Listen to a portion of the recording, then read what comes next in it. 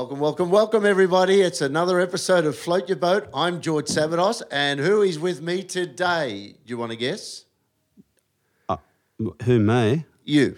Brett Pattinson. Brett Pattinson, my partner in crime in this series What's welcome? It's like waka, waka, waka. Oh, come on. That's my cheerful... Okay. My cheerful self. I'm glad that you're cheerful today. I'm trying to express myself. Cheery George with his new hat on. I'm cheery. I'm wearing a lovely...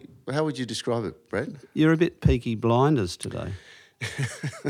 I've been that many times in my life, Brett. What, blind? I've had a few blinders.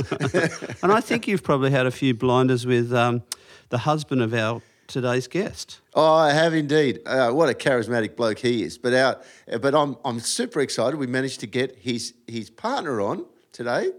And who do we have, Brett? We have Naomi Simpson today.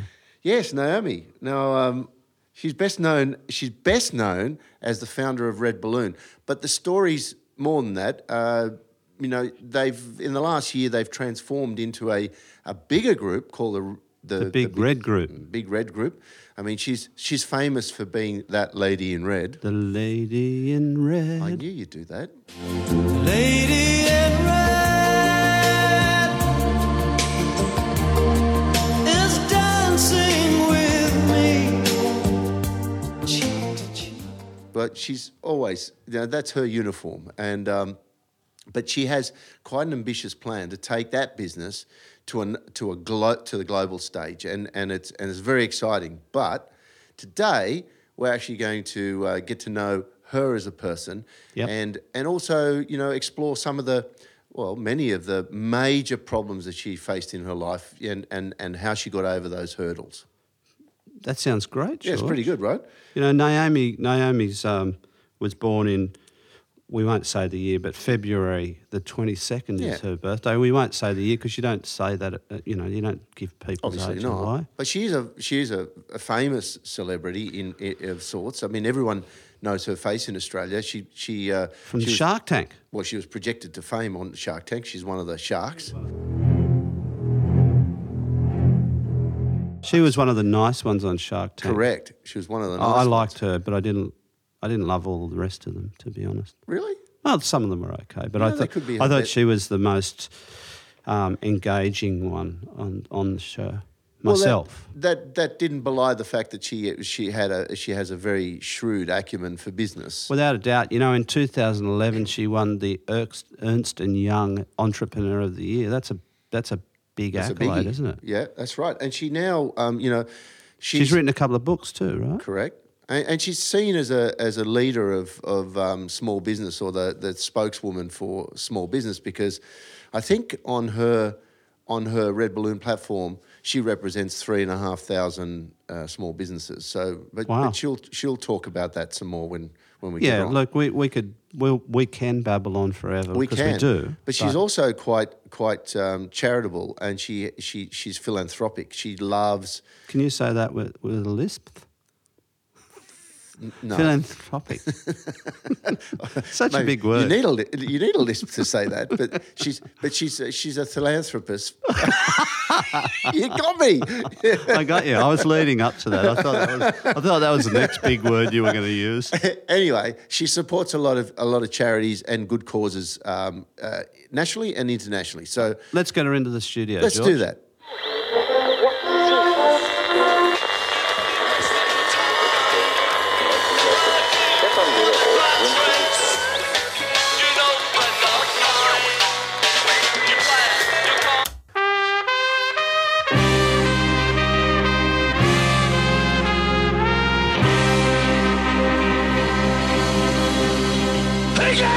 I was getting out of darkness!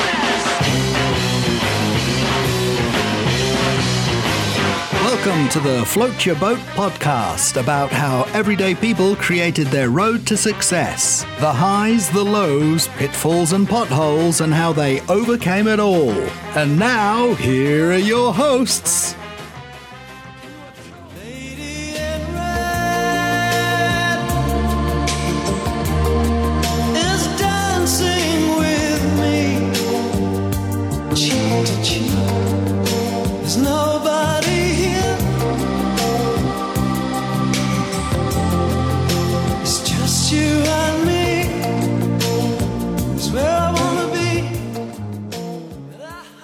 So, Naomi, welcome to our studio.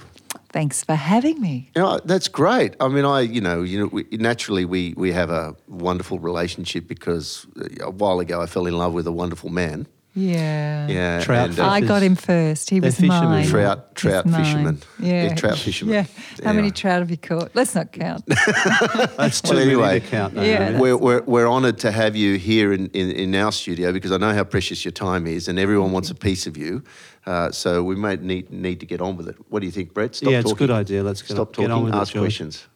You ask questions. I'm listening. Naomi, I mean, everyone's seen the successful you, the public you. And, of course, it's sometimes very hard for people seeing you on TV to realise you're actually human. You're a normal human being and you've had your own trials and tribulations in life, but you've had what would be considered a normal upbringing. Explain to us the family that you grew up in and where you grew up and how you saw life back then. Yes, I'm very normal. Oh, it's good to know. I'm very normal. It is funny when during the series Shark Tank, and then you go home and you go, oh gosh, there's no milk in the fridge. Oh, what am I going to feed everybody? Oh, the garbage needs going out, just like everybody else, So I love being on set because all of a sudden everyone's really nice to you, and then you go home and just life is normal, like everybody else, which is fine. And family life is very important to me, and it's something that I quarantine. So that I can be available for the people who I love and adore and who love and adore me, because there's always other things to do. And, I realised I've been working now for 35 years and that's a long time. I think we should introduce Jack. our little man, don't you think? Hey, Jack. So, we're recording on a Friday, and Friday for me is the day that I get to do anything I want to do, which includes work sometimes. But it is about being with them. So we brought Jack along for this interview because it's a Friday and he didn't want to miss out. It's his day. I think Jack's better looking than your husband, to be honest. Oh, yeah. It's a tight call, that one. Yeah, it is, yeah. But my upbringing, I was brought up in middle-class Australia. Both my parents worked. My mum worked on one of the early computers in Australia at Monash University, and she was such a wonderful role model. And later in her career, she worked for a great Australian entrepreneur by the name of Lindsay Cattermole, whose business, she founded a business called Aspect Computing. And so my mum would take me off to work events and so forth. And mum always just said, if she can do it, you can do it. You could run your own business one day if you wanted to. And my dad also, as an engineer, a consulting engineer, started his own business from home with, 2 teenage daughters and a wife and 1 phone line. And, of course, we'd be hanging on the phone. This is the olden days. We'd be hanging on the phone. And he's like, I'm waiting for a call from a client.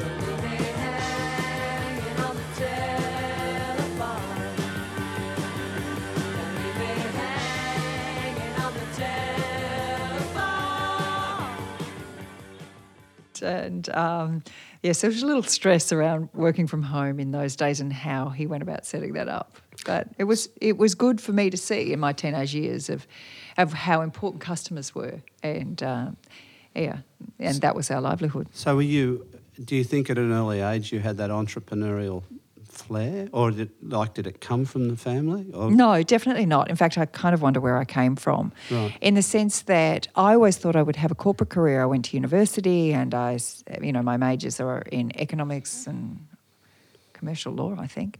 Right. Such a long time ago. No, it's not that long ago. It was very last century. But it was such a long time ago. But I always thought I would have a corporate career, and I started my career in corporates.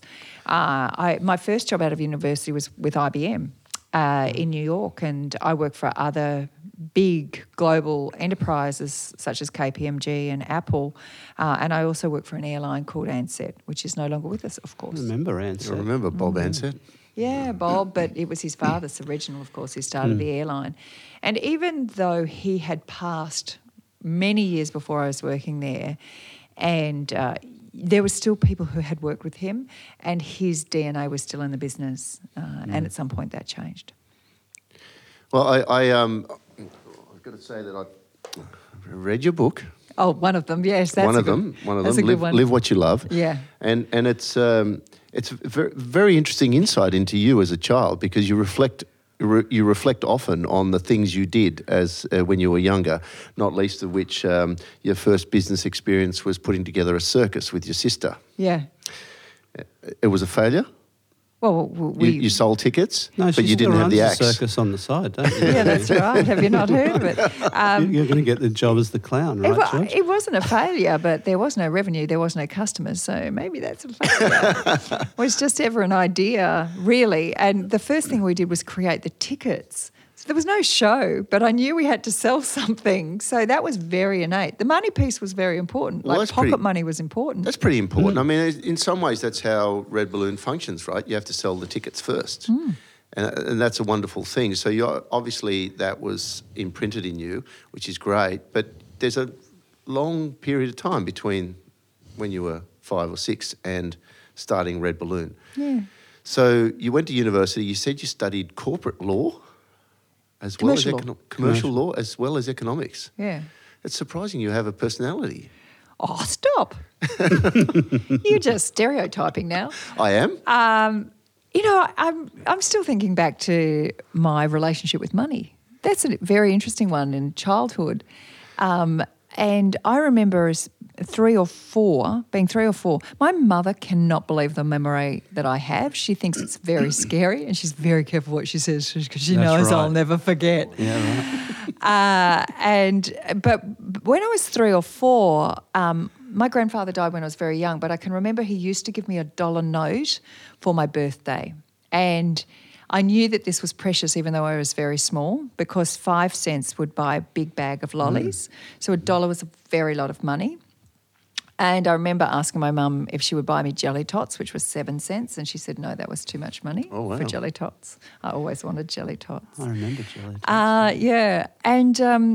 And so I would save this money, and I remember being in a shop and I saw this little book, and it was an ABC book, and I was very young and I just wanted it. I wanted it so badly.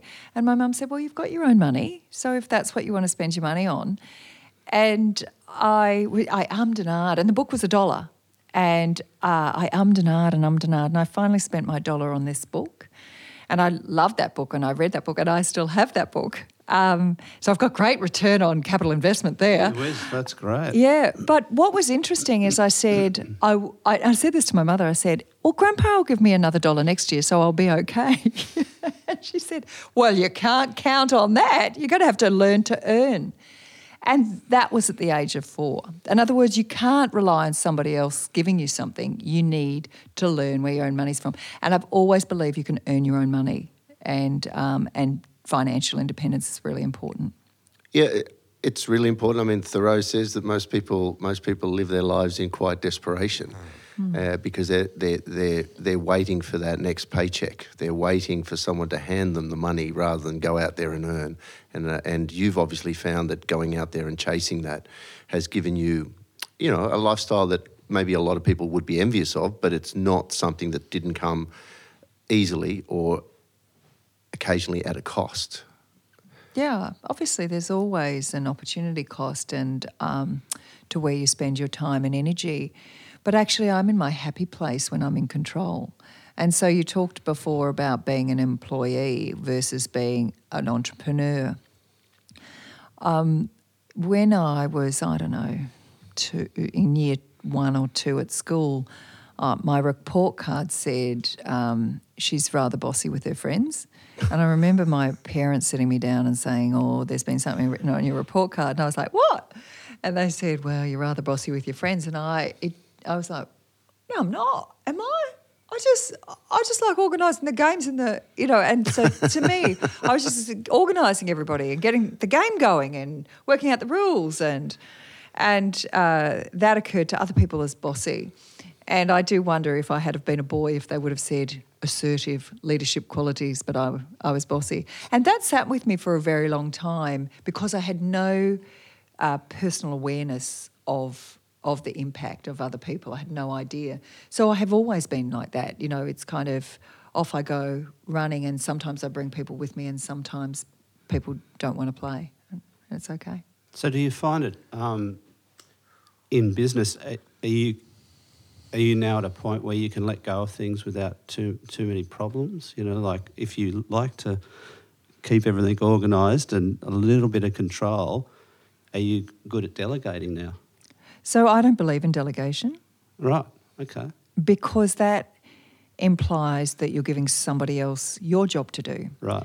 Versus making sure people are really clear about what their role is, and I just don't do their jobs. Right. And there's a very subtle difference between making sure that people are accountable for their contribution. And it is very easy for me to say, well, I'll do it. And I often have to coach myself and say, it's actually not my job. And that's a really subtle difference between delegation and Liz Wyman wrote the book Multipliers, and which is all about challenging people to be their greatest version of themselves. I don't say I get it right all the time. I was speaking to my business partner just yesterday, actually, David Anderson, and he said, you know, your personal motto is, if it's meant to be, it's up to me. And I live that every single day. And he says, but nobody really understands what that means to you because they don't get it in the way that it actually completely drives you. And that is that I am accountable completely for my own destiny. And if something's not working, then I just pick up until it's working, you know. And I think team members around me, they just don't have the same ownership of what they're doing, and yet we have fabulous people around it. We've got general managers, we've got very senior people running. You know, it's a material-sized business, but there is nothing like being the founder when it is your personal reputation. And David and I are absolutely in this together as co-founders of the Big Red Group. But we have to make sure it works. We're responsible for 100 people's employment and just inside our own group, let alone all the jobs we create because of the work we do. Does it stress you out? I mean, for me, I would think, wow, there's hundreds of people that you're looking after. Do you get stressed about that, or does it come easy to you? You can't worry about what you can't control. It's not a stress. It's a responsibility, and there's difference. Sometimes I look around and I go, I wonder what they're all doing. And they're all busy, and we produce incredible work. We've delivered 3 massive projects this week. We delivered the new Red Balloon New Zealand website, we delivered the new Marketics website, and we delivered Adrenaline Kids, just all in 1 week. Wow. People are doing incredible quantities of work and really great work. So it's more the fact that at some point you can't know what everybody is doing. You don't know everybody intimately, and it's just the way it is. That's about growing and scaling a business. Yes, okay. I remember, Naomi, a seminal moment in my life where a mate of mine flicked me a book, and I can remember the day and the year. And it was "Do What You Love, and the Money Will Follow." And then that put me on a course of reading self-development books and self-help books. You reading your books, it's obvious that you've taken on that journey as well. At which point did you realise that was essential to your life? You don't know what you don't know. And it's a bit to that point, I don't know how I occur to others. I don't know how I come across to people and so forth. But it was my sister actually back in, 2003 had been on a program, the Landmark Forum, and she said, you should go. And I'm not very close to my sister, just physically. She lives in the country. She's, raised 4 kids. She's now got grandchildren. We're both just busy in our lives. And it was odd for her to say that and to reach out and say that. So I thought, wow, if she's saying that to me, then maybe I'll go and listen. And so I listened and I went and I did the program. And until that moment, I realised I'd never invested in myself. So I've got a university degree and I worked hard and I've done training courses, but they were all about technical ability or business things, but never invested in my own emotional health and my own growth and development as a human being. And that program, and there's a number of other programs, that are about that. It was about being present and about giving up the past and so forth. And that put me into a space of peace. So I was no longer as frenetic as I once was, and I could be with imperfection, and that was quite an important moment. But it's important to have people around you who love you and trust enough in the relationship that they will hold up the mirror and say, this is who you're being right now for others, with just absolute love. Did it also create an awareness that certain people weren't up to the task? Yeah, absolutely. I was 10 years into a marriage at that point, and a very unhappy marriage, of which I was not being myself, and I was just surviving in the marriage and being a good mother and making sure that there was love for my children, that they were well brought up, but there was no love, and definitely no love, and that it was survival, and that took another 10 years really to evolve to a point where my children were raised and it was time for me. But also working on the self-development, I didn't realise how much of an onion I'd created around myself, how many layers of protection and how hard it was to actually get in. And when I ultimately left that marriage, or he left me, one or the other, it was just a parting of the ways, because we were so not aligned on anything from values. We weren't even good companions.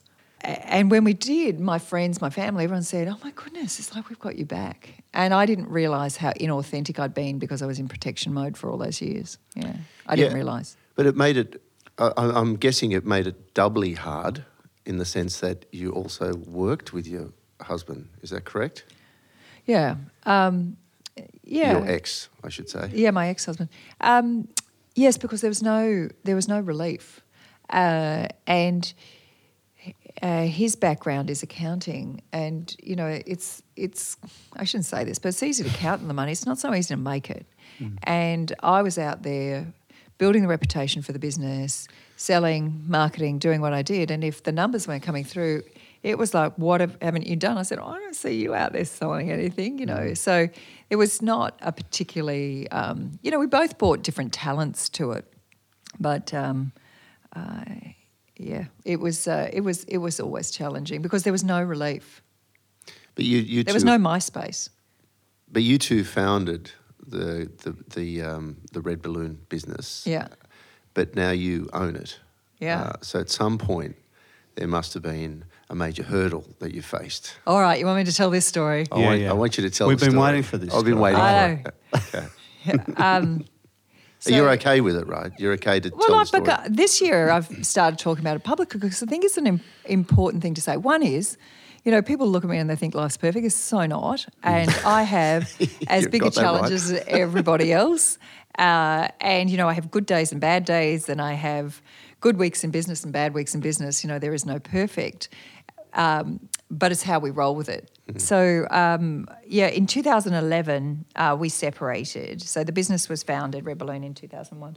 So we'd done it for 10 years. We separated. I had been the CEO for that whole time. At one point, I saw an email footer from Hinnett, and it said he was the executive chairman. I don't remember ever discussing that he was becoming the executive chairman. In other words, he just became my boss somehow. And I was like, whoa, that's interesting and not good. That A, we didn't even talk about it, but B, what message is that sending? And I knew that something was pretty wrong. Anyway, we came to agreement, we separated, but I also at the time stepped away from being the CEO of the business. And long-time colleague Gemma Fastnage stepped in as the CEO, which was great. And then we created a board, which we both went and sat on. So neither of us were working in the business. Gave me an opportunity to go and do other things, write books, speak, Shark Tank, and a whole bunch of other things came up, which was good. But I always wanted to buy the business, and I kept saying, I'll buy you out, I'll buy you out. And he said, you could never afford me. There is no price I would ever sell for.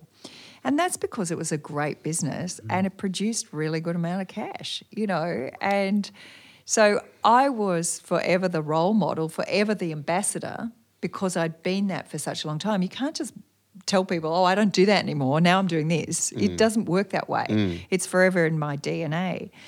So my personal brand, as they like to say, or my reputation was inextricably linked to the success of Red Balloon and was always going to be, and I wanted to get control of it. There was no way. Anyway, it was after Gemma unfortunately went off and had a baby. I should say that's very fortunate. She had a beautiful baby girl, which was fabulous. And then we had another CEO came from internal, gorgeous Christy, and she was wonderful. And then she went off on maternity leave, and then an external CEO came. And then so a number of years had passed, and in the boardroom, I was beginning to watch that the top line was at best static, and the operational expenses was going up. So at some point they're going to intersect, and life isn't going to be so good. But every time I would say something, I would say, you know, this is a gifting business or whatever it was, or we've got to look after our customers and our suppliers. Then they'd say, oh, you're just being an emotional founder. And it was so patronising. And I said, I'm not being an emotional founder. Of course, in that moment, you are being an emotional founder. So I was like, oh, and they just weren't listening to me. And this went on. And it got so bad that I would have to go. And remember, my values weren't aligned with my then business partner either. So the way he went about problem solving and me were completely different. So we used to have to go and get Raki and energy management before I went to a boardroom. So you know something's really wrong when you got to kind of psych yourself up just even to walk into the room. And a great friend of mine who I'd known for years and years, just done his massive exit in Europe of his enterprise, came back to Australia, and I kept, as a friend, I just kept telling him what's going on. He's going, oh, bullshit, Naomi. He's going, seriously, it can't be that bad. And I go, it is. And he goes, just grow up here, will you? And just, you know, toughen up. And in the end, I said, I can't do this anymore, and they're going to put this business into the ground. He said, it's too good a business to be put into the ground. And both of us knew that the experience economy was on the rise. It just didn't make sense. So we came up with a plan, and that was, the first thing was to get me out of the boardroom. So I put him in as my alternate on the board. It was honestly the best thing I've ever done, because they couldn't beat him up. And they couldn't call him the emotional founder. And we would brief for 4 hours before he went in there, so he knew everything. And then he was able to slow down the conversation, saying, I don't agree with that. Like, they were literally bullying me into making decisions in that boardroom, right, of which I would object to. And they'd say, you've got to let management run the business. You're just being the emotional founder. And anyway, we put him in on the board. So... and that was really great. And from the inside, he offered all sorts of support and help to the management, of which they refused to take because he was a friend of mine. And ultimately, what David and I did was put together a package of creating the Big Red Group with a thesis about serving experiences to different audiences in different ways, of which Red Balloon would be one of the ways that we serve customers. So he set about acquiring the assets of acquiring Red Balloon.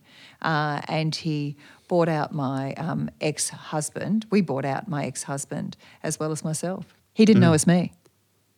He thought it was David and his other entrepreneurial buddies. So that's how it happened. No, he never knew it was me. I often wonder how you... So that was good.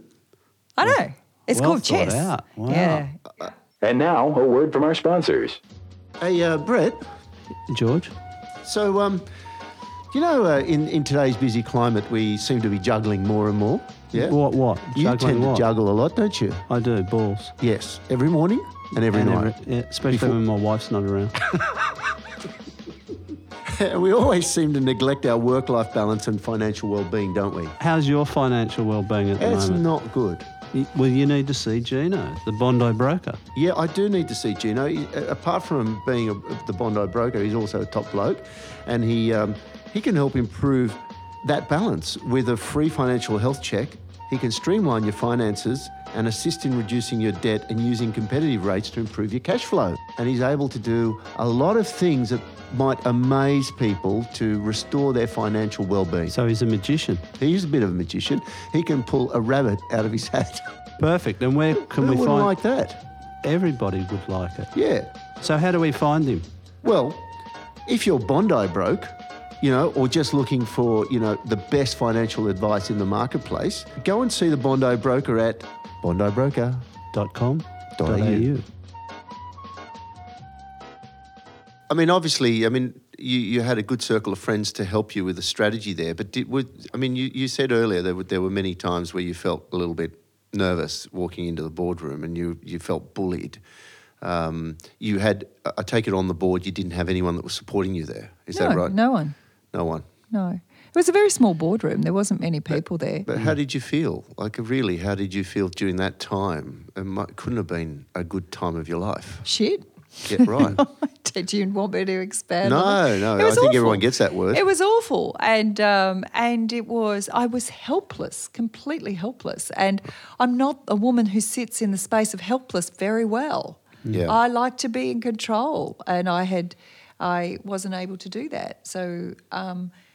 So how do I get my power back was actually, how do you often get power back is by changing the structures, and that's what we did with David. And he and I are incredible business partners because we deliver such different strengths with completely aligned values. And his experience of scaling businesses through private equity and all sorts is completely different than mine, which is all about customer and customer journey. So together, we're an incredible partnership, of which we've, almost tripled the size of the business in 18 months.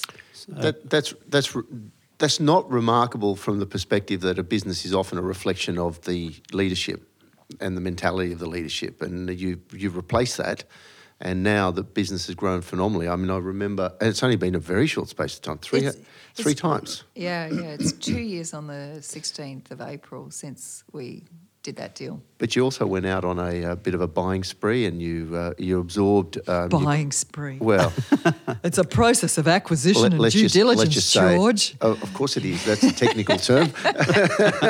I'm full of technical terms.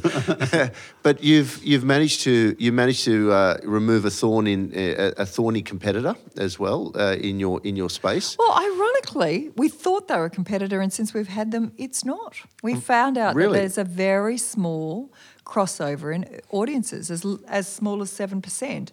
So what that has done is deliver us incremental business. Great. With the acquisition of Adrenaline. Great. And Adrenaline is a fabulous business in sense of it's all about book and go, things to do. What should I do with the kids this weekend? We've just, as I said, we launched Adrenaline Kids this weekend for booking, and where do I take my kids? Their school holidays. I mean, it's a wonderful, wonderful product, but we had thought they were competitors when actually they're complementary, which is what you want out of what you want out of an acquisition. So I can imagine that people out there that are listening to this would be in their head like I just did, is you had a really bad business partner who just happened to be your ex-husband. Really bad. I think we better watch the language. Okay. He's still the father of my children. A partnership that we didn't work. We had a partnership that was out of alignment. But then, a partnership out of alignment, but now you've got a partnership that is in alignment. So Yeah. the question would be from most people, can business partnerships really work, and how? Oh, amazing. And I talk about that in my second book, Ready to Soar. Which is called? You may Ready as well to give it a Soar. plug. Ready to Soar. It's about choosing partners wisely. And I see a lot of people literally they look around them and they say, oh, I'm not coping with this. Who is a person I trust? And they turn to their spouse, their best friend, or somebody who's close at hand, versus thinking strategically about what are the strengths I don't have, what are the experiences I don't have, and what do I need to bring here? And I'm not saying that's how all partnerships are formed. Clearly they're not. But my second partnership, which is the one with David and which is the one that is delivering all the results, is because we absolutely adore each other because we get each other, and our values are completely aligned, as is our vision. But our skill sets are so completely different. And that just means we've got the power of 5 versus the power of even 2. And I've seen a lot of women who start businesses and will turn straight to their husbands, and especially even in the Shark Tank businesses. And that makes it very challenging and sad, because I'm not saying family business don't work. They can, but you've got to be really clear about roles, responsibilities, who's doing what, respecting the other person. And often, if somebody thinks they can do the other person's job better, there's something really wrong in the partnership. So, in other words, both you and David are pushing the rock in the same direction, not trying to... We call it a flywheel. A flywheel, okay. It's a flywheel, according to Jim Collins. There you go. Yeah. Naomi, before we go on to your big vision of the future, You normally say big, hairy-ass vision, but you've No, toned big, it down hairy, for today. audacious goal. I use the word asked, but anyway, that's audacious will do. I just wanted to come back a little bit and ask you a question just out of curiosity. Tell me one of the funniest experiences you had on Shark Tank.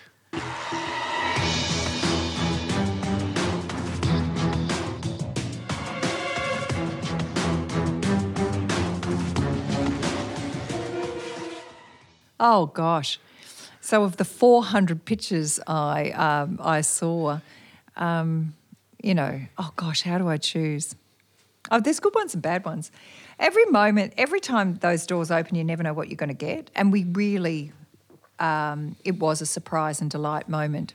Maybe not so much delight sometimes, but it was definitely a surprise moment. And there was always a sense of, oh gosh, will I ask the right questions? Will I know what's going on? You know, the voice in the head sort of thing. But the ones that really stand out are the ones that were able to connect with us and were able to speak in our world versus all about them, which is a really interesting kind of thing because it is all about them. But how do they create that sense of relatedness? So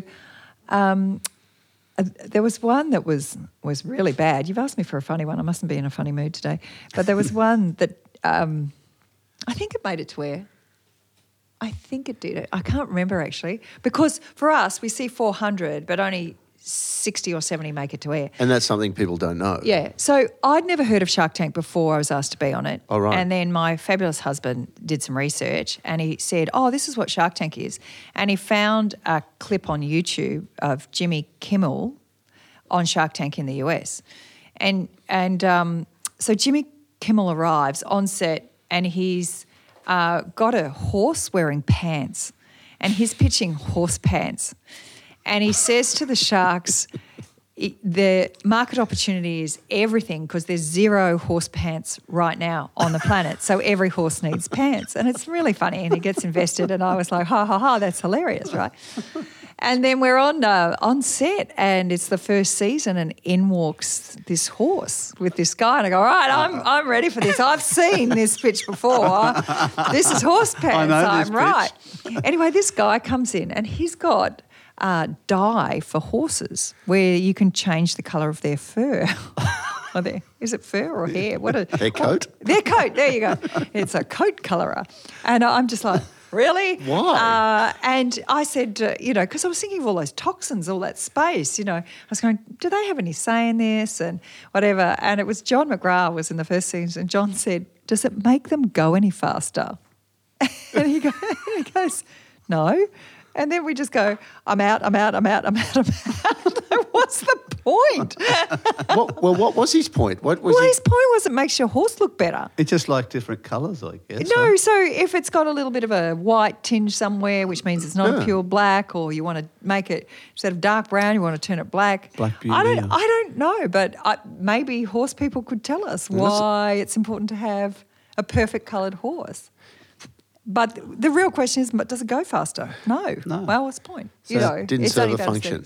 Yeah. Didn't serve a function, so there was no business angle, really. I don't know. But I thought it was pretty funny. I wonder where he is today. I'll go I look him know. up. He's probably going to write in and go, well, actually, it was really succknew and you guys don't know anything. I made millions. He wasn't the horse whisperer. He was the horse colourer. Yeah, that's right. Who knew Works it was well. a thing? So they always so you're always seen in red on TV, but your favourite colour is yellow, right? Yeah, and? So tell us. So do you really love yellow and do you love red as well? Red. The reason why it's so funny. So red is obviously Red Balloon, and Red Balloon was named after a 1956 movie called The Red Balloon, which won an Oscar and award for the best children's movie, and it's about this little boy in Pascal, his best friend is a red balloon, and he goes off on all these adventures, and then the bullies get his balloon and they pop it, and then balloons come from all over Paris. He picks them up and he's lifted up and goes on this amazing adventure over Paris. And I just thought it'd be amazing if anybody saw a red balloon and they remembered the first red balloon experience they went on or that they gave. So it's a symbol of childhood happiness, and it really works well for a gifting brand, which is really great. But I was out and about, let's say 10 years in, maybe even longer, maybe 5 years in.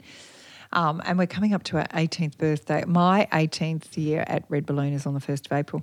But on, and I was out and about and I was just wearing some red and somebody said, "You look really good in red."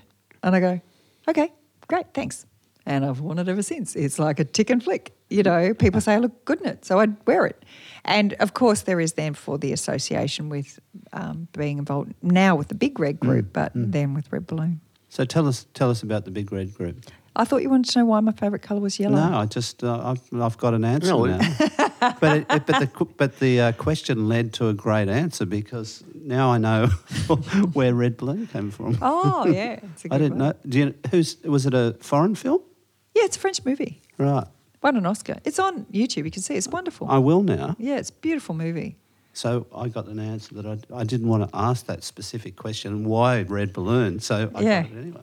But why is yellow your favourite colour? I just think it's nice. It's It's pretty. a lovely colour. It's a very. I've always thought it was a happy colour, and yellow has been my favourite colour since I could remember time. So as a child, everything was yellow. My room was yellow. Yep. My bed was yellow. Everything was yellow. So I think the next question, if you're not revealing too much,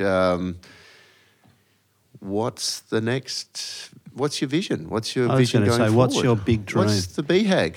So the Big Hairy Audacious Girl at the Big Red Group, we shift the way people experience life.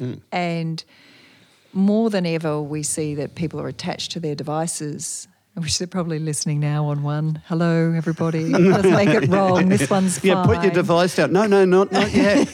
In another 10 minutes, all right? Right. But it is about our ability to be truly present with people. And I wrote this post on LinkedIn a while ago, which says, could you set aside your phone for 21 days in the presence of another human being? And I just got absolutely slammed. How dare I even suggest that? But it was just this, which is hilarious, really, because I don't even know if I can do it. But it's a question that we have about our ability to be truly present and not be distracted. I don't have alerts on anything, so that I choose to participate when I choose to participate rather than being distracted all of the time, which I think is funny because my dog's eating my hand right now, which is slightly distracting. Well, that's okay. No, but that's being truly present. Jack's being remarkable. truly It's present. actually remarkable that you got slammed for that. I mean, I remember, I'm old enough to remember when the Japanese came to Australia and we used to laugh at them taking photos all the time. Remember? They'd take photos of flies on a wall. And we used to laugh at that. And now we are all doing that. We're all doing it. And it's like, if we don't take a photo, it didn't happen. And I think interesting, and you are talking about my purpose and where it came from, but I was fortunate enough to visit Berkeley, and they were and they're futurists, and they were talking about the evolution of the brain, also in terms of machine learning and AI. And it was a really interesting conversation about how we're actually getting dumber. And that's, for instance, spatial awareness is very important for our brain health, and yet we are dependent on Google Maps or Apple Maps or whatever maps, that even, to come here, we only had to go 1 or 2 blocks and we're like, oh, where is it again? And we look at the Google Maps 3 times. Versus in the olden days, we used to look at a map and then we'd memorise it and then we'd work out where we're going to go. So, Fascinating. Yeah, so there is a real concern about some of our fundamental skills of being human are being dumbed down by our dependency on devices. And so if I think about our purpose is to get people to hang out together. Our purpose is to get people doing things they've always wanted to do. And whatever that looks like, which is why we say our purpose is to shift the experience of life. It's not about go and do experiences. We want people to be really living in the moment and experiencing a rich and interesting and the vitality of being human. And that's ups and downs. It's not this state of happiness, which is one of the many human emotions. So the shift, the way people experience life, might also relate to our business suppliers, our experience suppliers, because they get a shifted experience because we serve them lots of customers. It might be within our AI, the Albert product, because we shift marketers' approach of how they're thinking about serving their customer journeys. It might be within our Ready.com business is about the experience of work and how we want people to use experiences at work as a mechanism for inclusion, diversity, and ultimately engagement, because experiences, when people do things together, it creates a sense of connectedness and culture. So we're very intentional about what our purpose is, and it has quite a broad application, not just, do I want to go and do a jet boat ride? It's more our whole philosophy of life. And so when we started with that thesis and came back into the business, we were serving an experience about every 2.5 minutes. We came and we said if we could serve an experience every minute this year, that would be amazing. The last time I looked, we were serving an experience every 39 seconds. Wow. But our big audacious goal is to serve an experience every second by 2025. So I'm assuming that takes you beyond our borders. Maybe. So world domination isn't out of the question. We're the third largest experience marketplace company in the world. Wow. Really? In Australia. Little Australia. Fantastic. Not little. No, Not so little. No, but it's amazing. Although we punch way above our weight. Yeah, so we've just done, and I'm happy to send this link out, but we've just produced a piece of research which is called the Experience Economy, the rising tide of the experience economy, and looking at all the different aspects of how our society is changing to do with experiences, which is owning less, doing more, and generationally what that means. And we're different than the US, and that's one of the things this research established is that in Australia, I think there's 82 searches per person per year for experiences, whilst in the US it's 63 or something. So we're far more attuned to the experience of life in Australia than they are necessarily in the US. So I think, and there is a massive shift in what is important to people, whether it's the condo revolution of everything being organised and simple and minimalistic to Marie Kondo. Yeah. My wife's taken that on too. I did it before. I just didn't know it was a thing. Everything's all organised. I like everything organised. It's a bit too OCD for me, but anyway, I like a little bit left out. Yeah. Really? I Yeah. wouldn't have guessed that about you, George.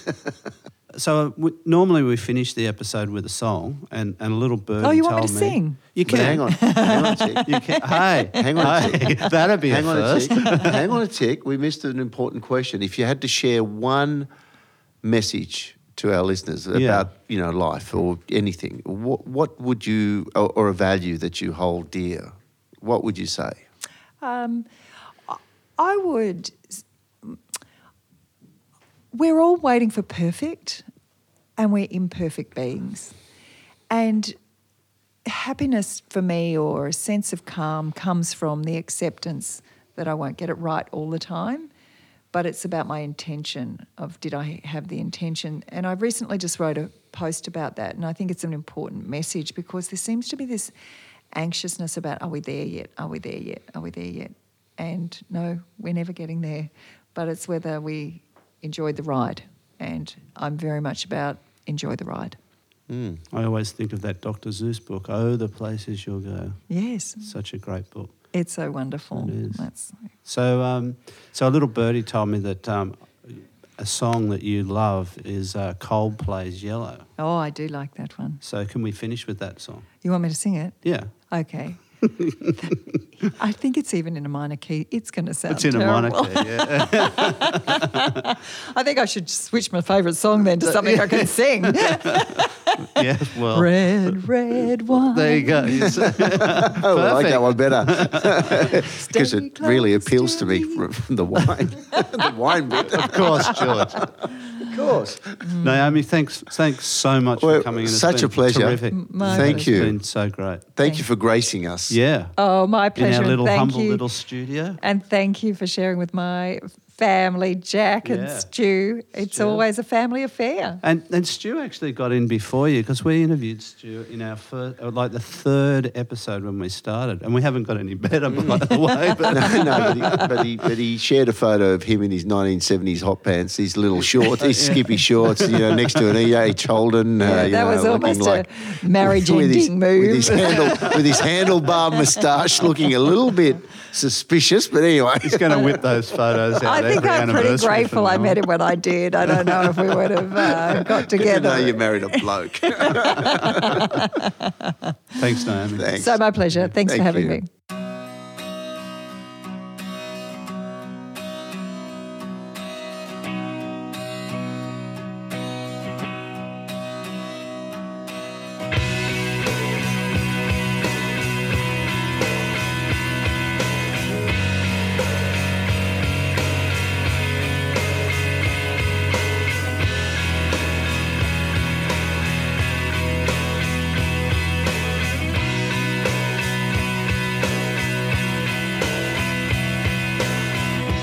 at the stars, look how they shine for you. And everything you do, yeah, they were all yellow. I came along, I wrote a song for you. And all the things you do, and it was called Yellow. So then I took my turn. Oh, what a thing to have done. And it was all yellow.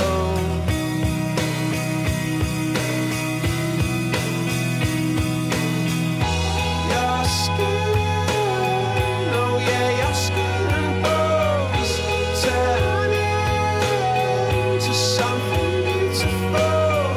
And you know I love you so. You know I love you so.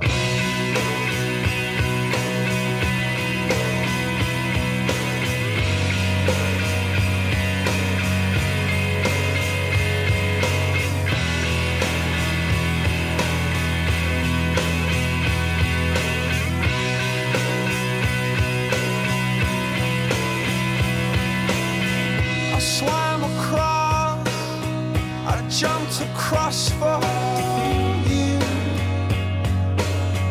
Oh, what a thing to do. 'Cause you were all yellow. I drew a line, I drew a line for you. Oh, what a thing to do. And it was all yellow.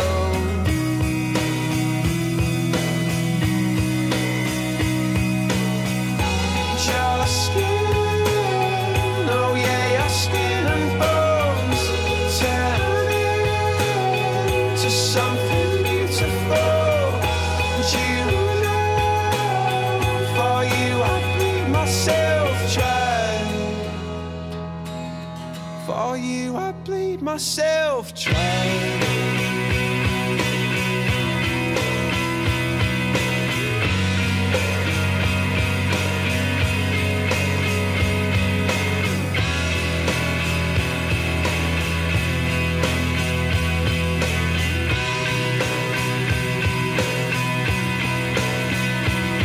It's true. Look how they shine for you. Look how they shine for you.